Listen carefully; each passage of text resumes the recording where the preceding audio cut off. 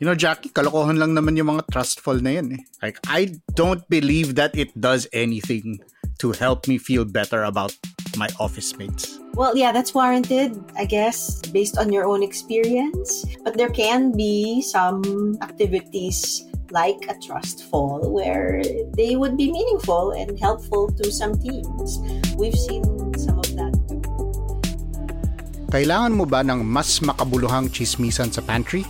Listen to more conversations about work, both hot takes and thoughtful takes, with me, Carl Javier, and Jackie Caniza on The Imaginable Workplace.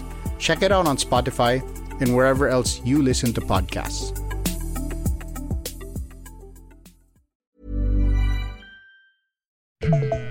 Hello, I'm Franco Luna Puma Podcast.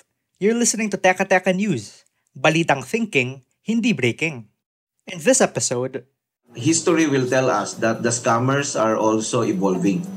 Every time na gumagawa tayo ng hakbang para sila ay masawata, nagiging creative din sila. We talk about the return of 2021's boogeyman, spam text messages.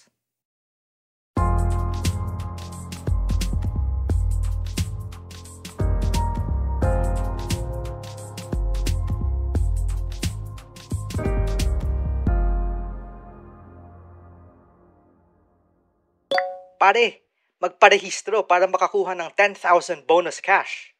Bilisan mo, sumali ka na. Madali lang kumita, magbukas ka ng account. Who hasn't gotten one of these texts, right? But this time, the scammers actually know our full names. Here's how National Privacy Commission Chief Michael Santos explains it. Noong 2021, ayun yung first round natin with smishing eh.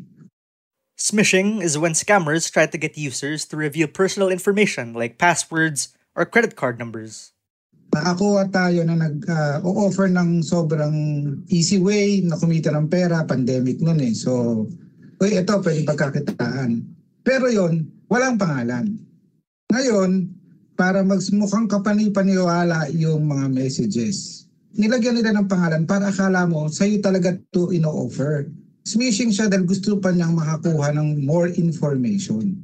Tinignan namin yung mga links na kung saan tinuturo ito sa mga gambling website, sa mga Bitcoin investment website, at iba pang mga applications. And just like before, nagliliparan na ulit ang mga teorya. Baka daw galing sa GCash o Lazada. Or maybe vaccination and contact tracing forms are to blame. And one theory that gets people really fired up, maybe the messaging apps and telcos are selling our data to third parties. But Manila Bulletin tech editor Art Samaniego says this isn't likely. The source could be data leaks from companies or from messaging apps. Yun ang nakikita nating dahilan because telco will not sell our data to anyone because they will be accountable to the National Privacy Commission. And the Philippines National Privacy Commission is one of the strictest privacy commission in the world. Contact tracing forms, definitely not. So hindi siya kasama. But wait, if it's not telcos or medical data, where are our names being taken from? Angel Redoble, PLDT Smart's first Vice President and Chief Information Security Officer, says the data scraping is 100% legal. And that's where the problem starts. Listen to what he had to say over One News sa Totoo Lang. Number, kung registered siya, doon sa app na yon na gumagamit siya, makikita mo actually yung pangalan niya. Ang danger nga lang dito, kasi the scammers seem to find a way to automate itong tinatawag nating harvesting. We don't see a compromise. We don't see this as a hacking incident, but this is more of a data harvesting, coming from the external part. So it's not entirely accurate to call it a data breach when our names are out there for anyone to see. GCash has already taken notice of this. Over the weekend, they started blocking letters and recipients' names, so it's all anonymized. Here's former National Privacy Commissioner Raymond Liboro. This could only come from two sources, these personalized text messages. They could come from, number one, data brokers or data aggregators, who are supposed to be legally conducting business with the telcos.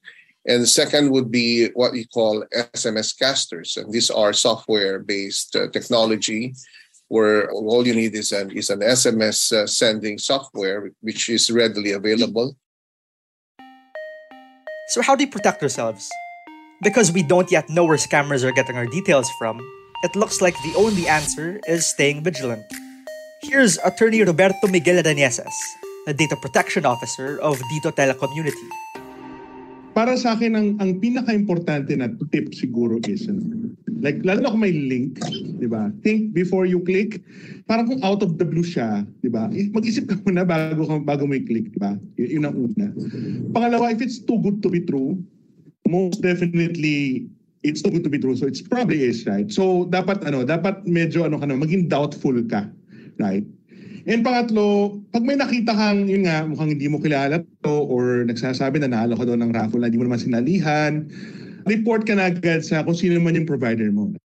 Smart, Globe, and Dito have also been asked to deactivate clickable links and QR codes in texts from malicious sites.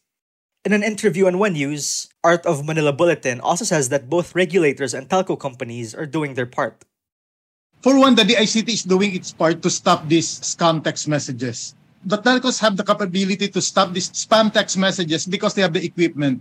For example, Globe invested $2.7 million of equipment and solutions for their content filtering system. So kaya nila. And in fact, PLDT also did it. They have 2 billion peso worth of cybersecurity operation center to combat this kind of problems. Sa part ng telco, I think they're doing their part now, and also the ICT with the CICC, they're doing their part now to stop this spread of this problem. All this has renewed calls for mandatory SIM card registration. Yes, the same measure that was vetoed just a few months ago. According to the Philippine Statistics Authority, 2.6 million Filipinos were either jobless or out of business in July. Biro mo, wala ka nang trabaho, isa-scam ka pa.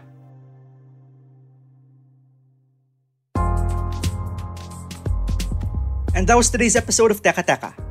Again, I'm Franco Luna. This episode was edited by Presh Capistrano and produced by Kat Ventura. If you liked this episode, share it with a friend or two. And of course, don't forget to follow Teka Teka and Puma Podcast wherever you listen. We're excited to build our community with you, and it looks like we'll be able to meet for events real soon. So if you want to stay in the loop, please go to pumapodcast.com and subscribe to our newsletter. Thanks for listening.